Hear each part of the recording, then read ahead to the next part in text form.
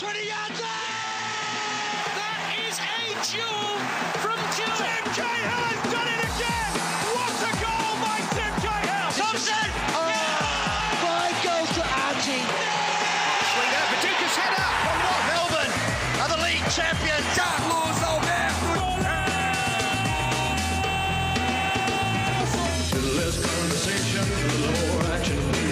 On halftime, the World Game with Carlos Alberto Diego from ForDiegos.com. For auction your car auction this Saturday.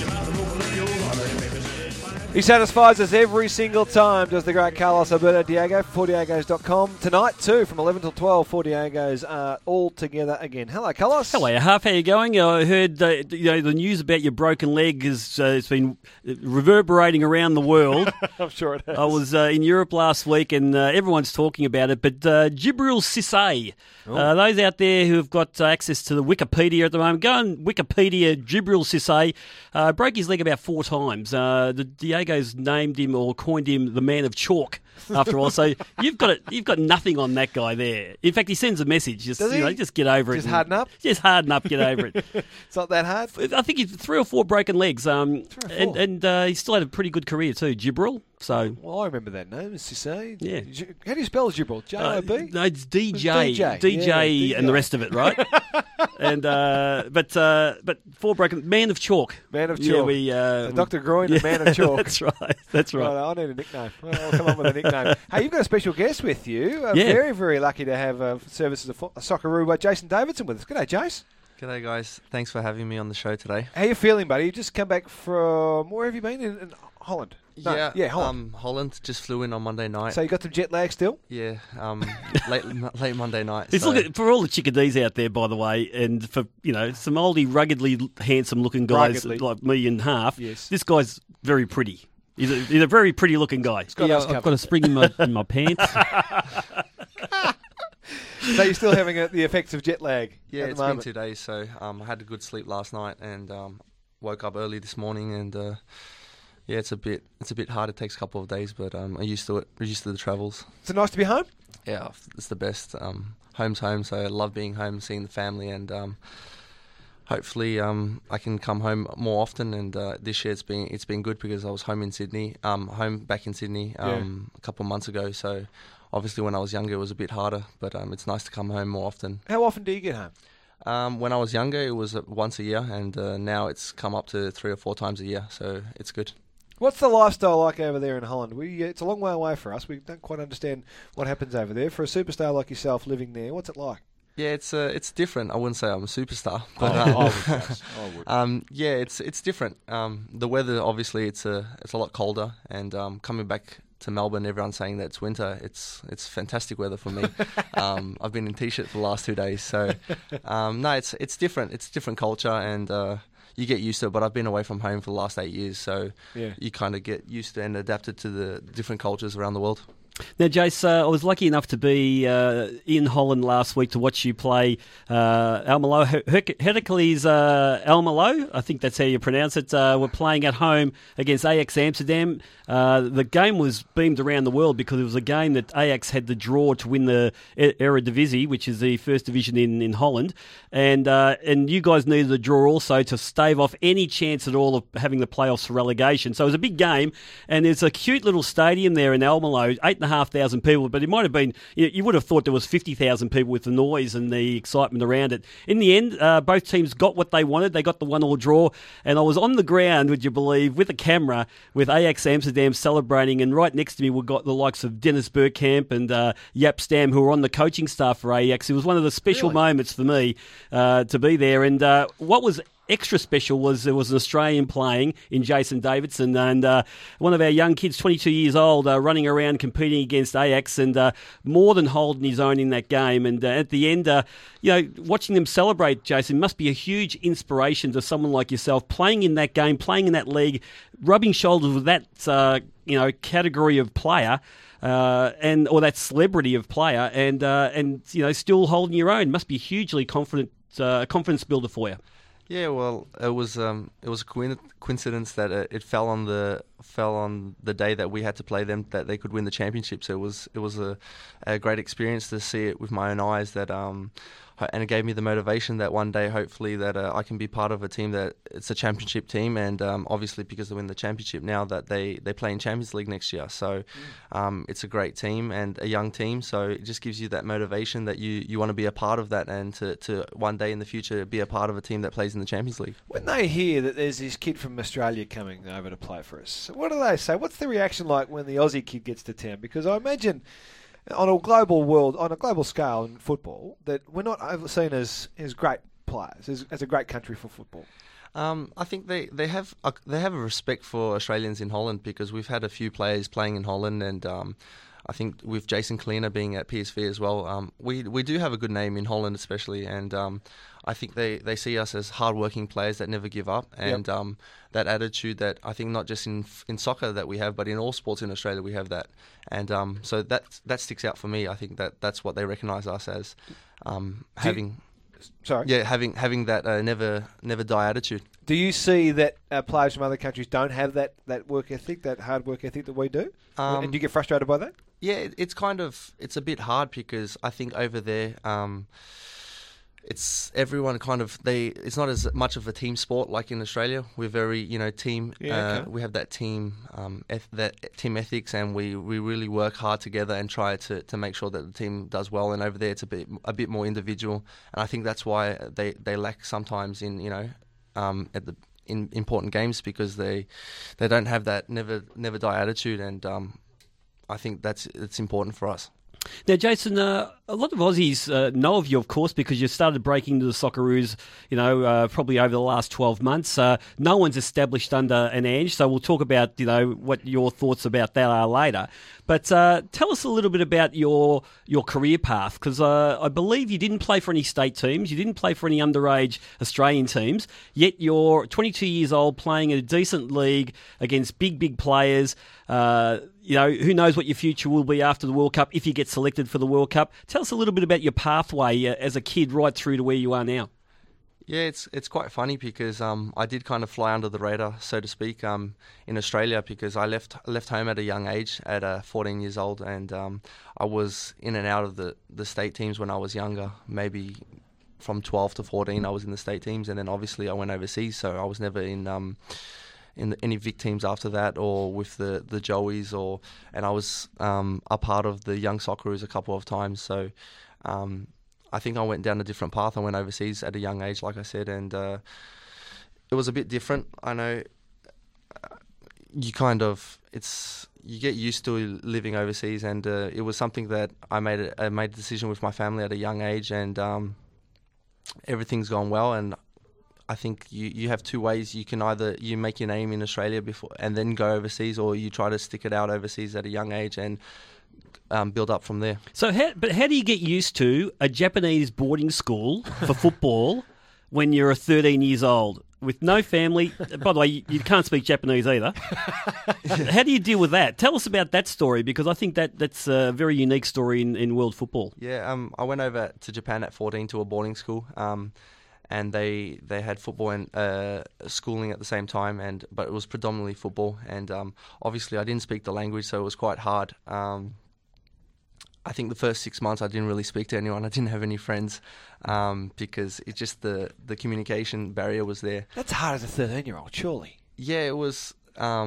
You kind of get used to it. So I know it was a bit hard at the start, because obviously being Australian boy, you're loud and you enjoy yourself, and you play all sports with your mates outside on the streets, and then going to a country where you can't speak to anyone, and then they're very strict, and they have their rules, and their culture's pretty much their mindset's pretty set. So I had to learn a lot quickly, and it was a good experience, and I think it made me the player and the person I am today. So who makes that call? Do you make that call? Do your folks make that call? How's that What happened unfold? what happened was a team from New Zealand came over to Melbourne to play against one of the teams that I was playing at the time, and they were preparing for a tournament in Japan, and they needed to play in a position that they didn't have that many players, and I was playing as a number 10 back in those days, and they invited me. They said they will pay for everything if you want to come and join the team in Japan, and so I did.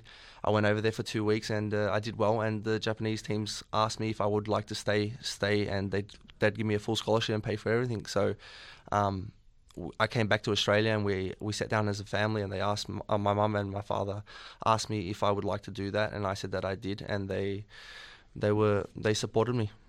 Now, you skimmed over the punishments at the boarding school. So if you ever did anything wrong, you didn't turn up to training or didn't have the socks up at training or something, what were some of the punishments? And I think you know what I'm getting at. Probably the severe punishment for not doing the right thing. That's probably giving you the discipline you have today.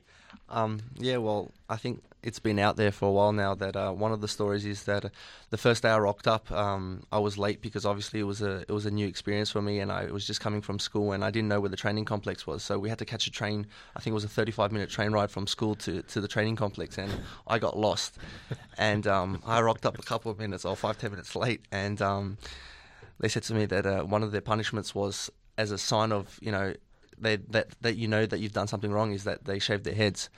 So I said, oh, okay, that's not a problem at that time. I didn't really care about my hair. I was young anyway, so I got ready to shave their head, and they said, no, get the whole team in here because the team has to do it as a unit, and that's teamwork. So they shaved everyone's head. So that's why as well.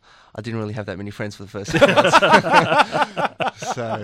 months. So they've all gone down with you. Yeah, so they all went down, and I remember after that, when somebody else got in trouble or didn't do well at school, that we all had to get our heads shaved. So you spent a fair bit of time as a teenager with your head shaved. Well, I was actually looking the other day at my dad because yesterday I was looking at my dad's computer, and we was just looking at some photos of when I was in Japan, and I don't think I had hair in any of the photos.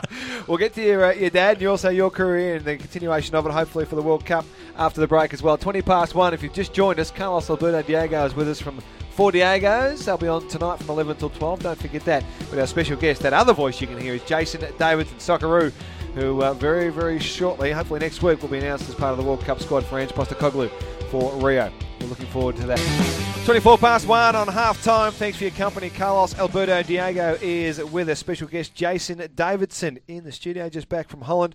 Bit of downtime before, hopefully, getting to the squad for the World Cup, preparations for the 2014 World Cup in Rio. Jason, you mentioned before the break, talking about your folks and your family making the decision to go to Japan. Of course, you come from fairly good football stock around here. All-time greatest ever Socceroos 11-year-old man, Alan, played 79 times for the Aussies. What was it like being the son of a superstar?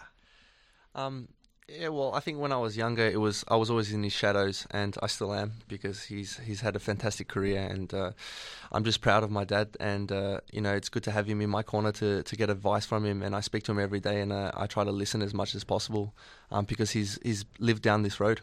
When you were growing up, when you were playing, did you feel that expectation to be something special because of what he had done? Yeah, I get that from other people, but from my dad, I have a great relationship with him. So I think he knows how to downplay that and knows how to treat me and how to speak to me. So I think from other people, I've gotten that, but from my dad and my family, I've never had that feeling.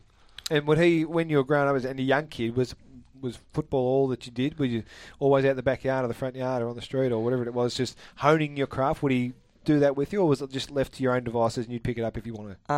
A bit of both, I think. When I was younger, my dad was very strict on that. He wanted me to be hungry for the game and to want it myself. And if I wanted him to come out, then he would definitely come out. But it wasn't something that he just said, "Oh, let's go." He wouldn't start training. He'd say it would be me chasing him to go have a kick. Yeah, okay.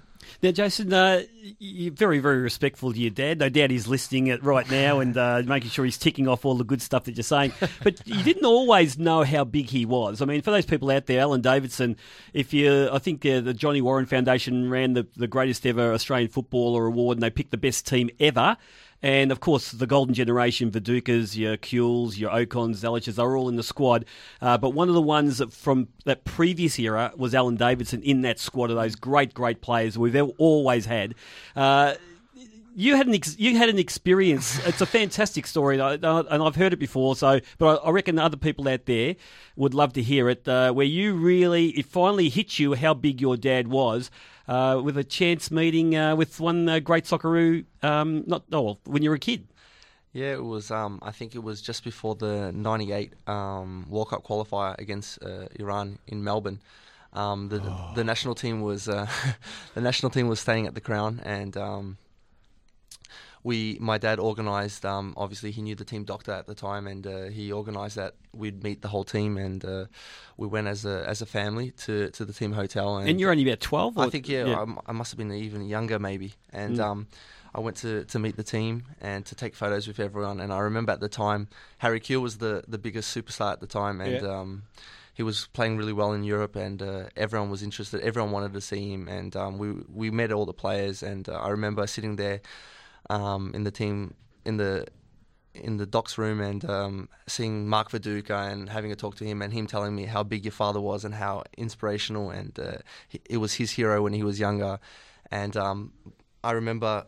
I wanted to see Harry Kewell, but we couldn't. The team doctor said to my family and to my dad that that's the only player that you can't see because he was just so busy with media and so busy with nobody could get in contact with him. So we were a bit disappointed, and I remember we were just about to leave, and Harry Kewell just walked into the room, and I remember my mum nudging my father and saying, "Oh, look, Harry's here. Let's ask for some photos." And my dad went up to Harry and just said, "Oh, Harry, you don't know who I am." And then I remember Harry stopping him there and said, "No, Alan, you don't know who I am." And then my dad was, obviously, everyone knew who Harry Kewell was at the time. And my dad was a bit shocked and taken back. And Harry started talking. He said, "Oh, do you remember back in 1970, I can't remember what game it was, up in Sydney when you played against so-and-so?"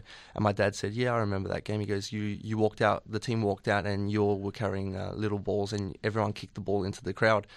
He said, "But you didn't kick your ball into the crowd. You actually went up to a little ball boy, and you asked him, 'Do you play soccer?' And the little ball boy said yes, and you gave him that football." He said, "That little ball boy was me." Oh, wow. And he said, "I still got that ball. I've still got that ball in my trophy cabinet." And we were just all shocked. And wow.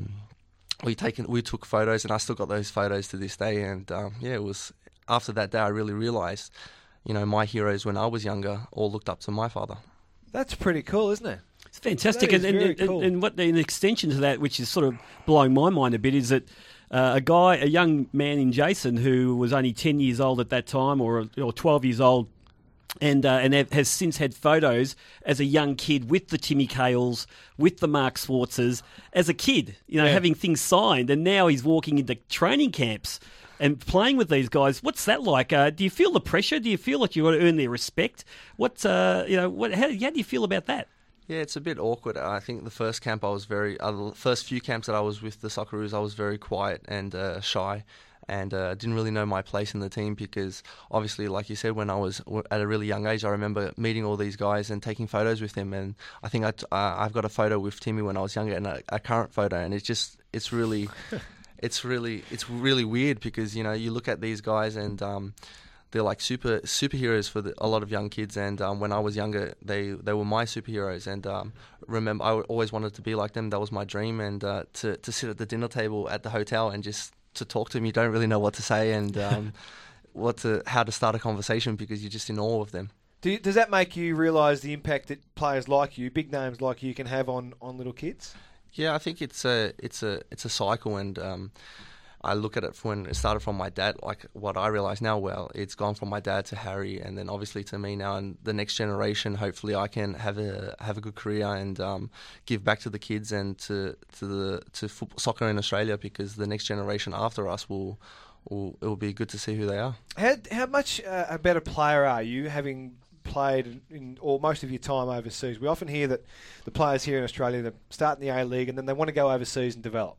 You've been there for the majority of your career, or pretty much all of your career, but overseas. And are you a better player than you would have been had you stayed here, do you think, because of the experiences you've had and the quality of football you've played?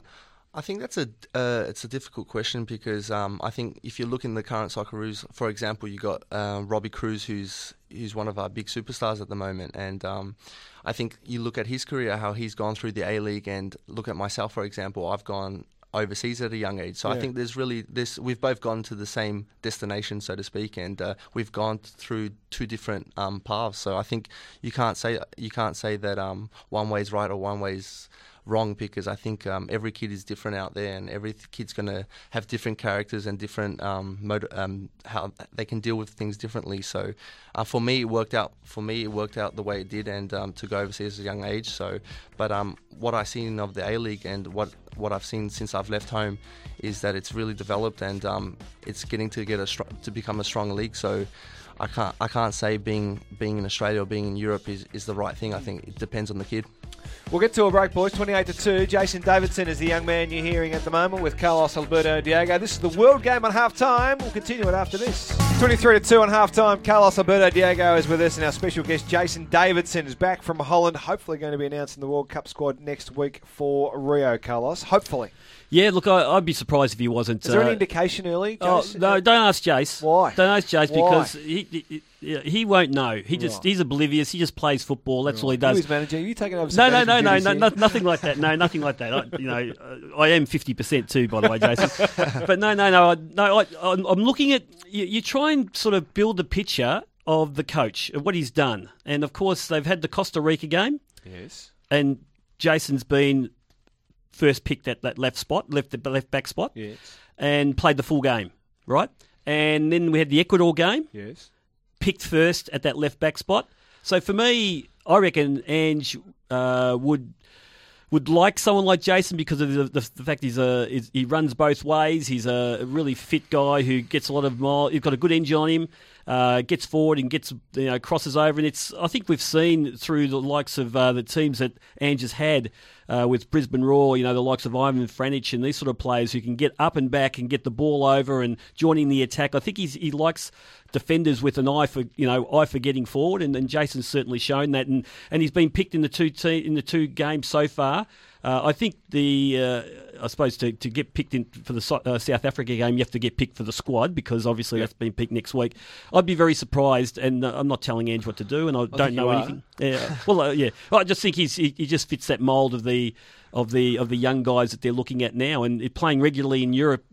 He's ticking off all the boxes, I reckon. Let's strip it back just a little bit, Jace. Playing for the Socceroos, you talked about being in camp before. Playing for the Socceroos, with the history that your family's had with that jersey, what was it like when you did finally pull it on? It was a dream come true, and all my hard work, it felt like it paid off for something, and I was just grateful because my grandfather at the time from my dad's side was sick at the time, and I was just it was a very proud and touching moment for myself that I could put on the green and gold before he passed away last year, and it was a great feeling to play, and he was able to see me play and my father play as well. At the end of that game on August 15 in 2012 against Scotland, did you wish you hadn't put it on? It wasn't the best. I don't think it was a debut that I thought was going to happen, scoring that own goal. But sorry to bring it up. No, it's all right. In hindsight, I think it was something that I moved forward, and I've just tried to work hard and make sure that it doesn't happen again. And I think I showed character during the game that I didn't really think about it when it happened. I just forgot about it. I just wanted to keep playing, and credit to the boys as well because they really supported me and kept me going. Yeah, what sort of feedback did you get from the players, but more importantly the coaches about that? Because you're a young kid playing your first game in the national colours, would have been nervous as all hell, I would have thought. Ended up scoring an own goal. What sort of feedback did you get from the coaching staff? Yeah, well, I remember straight after the game, I was very disappointed, and obviously because I thought that I did well besides the own goal. But the boys, or the coach came up, Holger Ossick at the time, came up to me and said that I did really well and to keep my head up. Yeah, and I was sitting next to Lucas as well, and he he told me that to keep working hard, everyone makes mistakes, and you just have to move forward. It's going to be a long career, and you're going to forget about this in the future. Of course, the big news overnight is that Lucas Neal has received the phone call from Ange Postecoglou that he won't be going to the World Cup. It would be a huge blow for him. He's a guy that's really not going, and he's been kicking and screaming to get back in this squad, but just hasn't had the run of games that Ange has demanded of his players. It's funny, the image of Lucas Neal, especially over the last 12 months or so, has dived a lot with the people, with the fans out there, and I'm, there's a number of reasons why that may have happened. But what's Lucas really like in camp with the younger guys? He's a great leader, and I remember from day one since I joined the Socceroos that he's always been supportive, and he's a player that really knows how to lead and to give the youngsters motivation and inspiration, and I think that's why he's been captain for so many years. So I think what he's been portrayed in the last 12 months is been a bit harsh on him, because the behind the scenes and with the boys he's been a great leader for us. He's been a great leader for Australia and a great player for Australia. But did you think that this might be an outcome, that this could happen?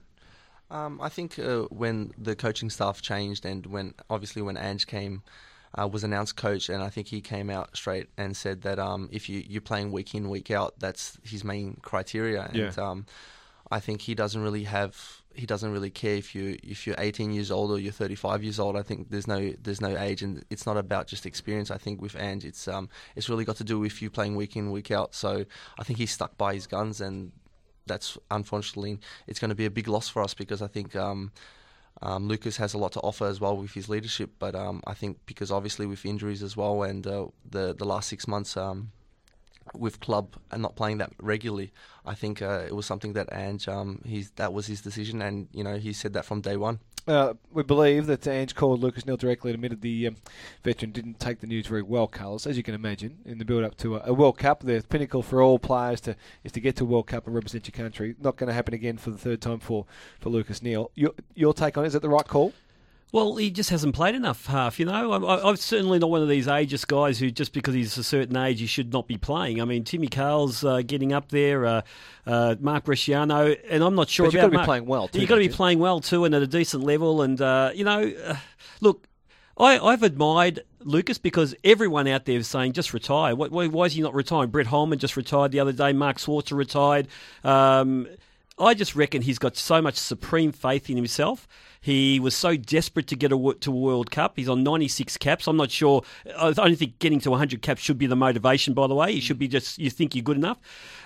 He's just got unbelievable self-belief, and you want that in your players. But I think Ange has treated him with respect here. He certainly won't be ringing every player that won't be making the squad. He felt that this was a special case, and I think he's made the right call. And I don't think we're going to do any better with Lucas Neal in the squad over there, and I don't know whether we're going to do any worse. So it's just one of those ones that it's a hard call, and I'm glad that Ange had to make it, and he has made it, because he shows he's a tough character.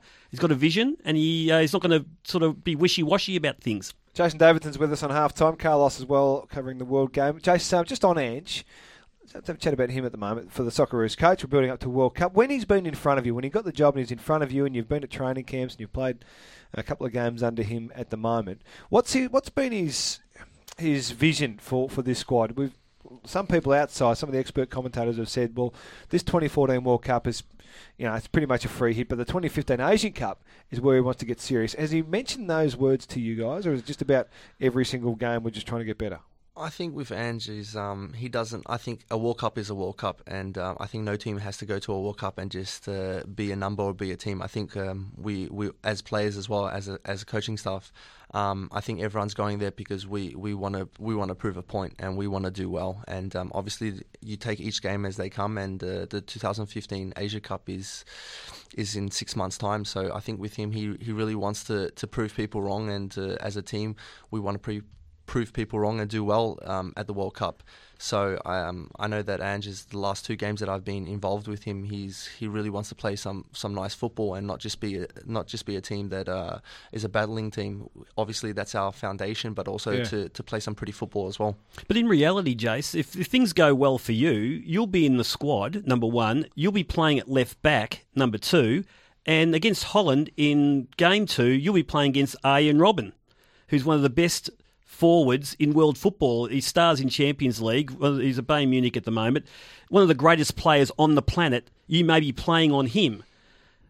It gives me goosebumps talking about it. How do you feel about that? I think, I've always been a believer that everybody's got 2 arms and 2 legs. So obviously you have to show the respect that is deserved because he's a fantastic player and one of the best players in his position in the world, like you said.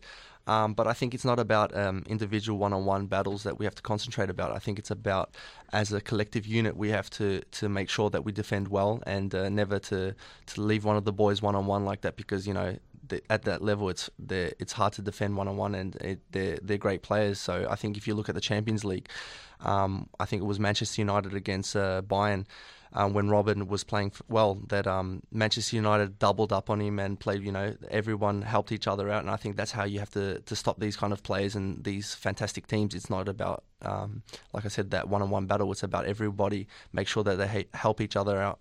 Who do you have nightmares about for that one-on-one battle? Or players across the globe, who's the one that keeps you up at night tossing and turning? Oh, no. Oh, no. No, I think I look forward to it because as a footballer, you want to challenge yourself against the best players in the world, and it'll be a nice game to, if I do play or if I'm in the squad, it'll be a nice experience and it'll be something that I look forward to challenge myself and see where I'm at in world football. Well, who's the one that you want coming at you to turn at you and take you on? Who's the one that you'd love to see? I wouldn't mind Robben. Or it's a dream come true to play against Cristiano Ronaldo. Right, well, you've spent a bit of time in Portugal too. We'll talk about that after the break. 13-2. Jason Davidson is with us on halftime. Carlos Alberto Diego as well. The World Game on halftime. Back shortly. Carlos Alberto Diego with us on halftime. Jason Davidson, Socceroo, is with us as well. Special guest in the studio. Did have some positive feedback off the SMS for this young man, Carlos? Yes, look, I think it's a breed. I mean, I was looking at some interviews with Tommy Orr just on YouTube the other day, just checking out what the boys were doing in Holland. And Tommy Orr, I mean, the way he presents himself, Tommy Rogic, I've had to listen to him. I mean, the young kids, well, they call them kids, they're 20-something and they're going to go to a World Cup, yeah. But for me, they're kiddies, right? The kiddies coming through these days, they've got a wealth of experience. And, and they just really they really present themselves in a positive way. They're really respectful of what the green and gold and who they're representing. And I reckon that's got a lot to do with the likes of Lucas Neal and the likes of Harry Kuehl and the likes of Mark Schwarzer and all these guys that are ending their career now.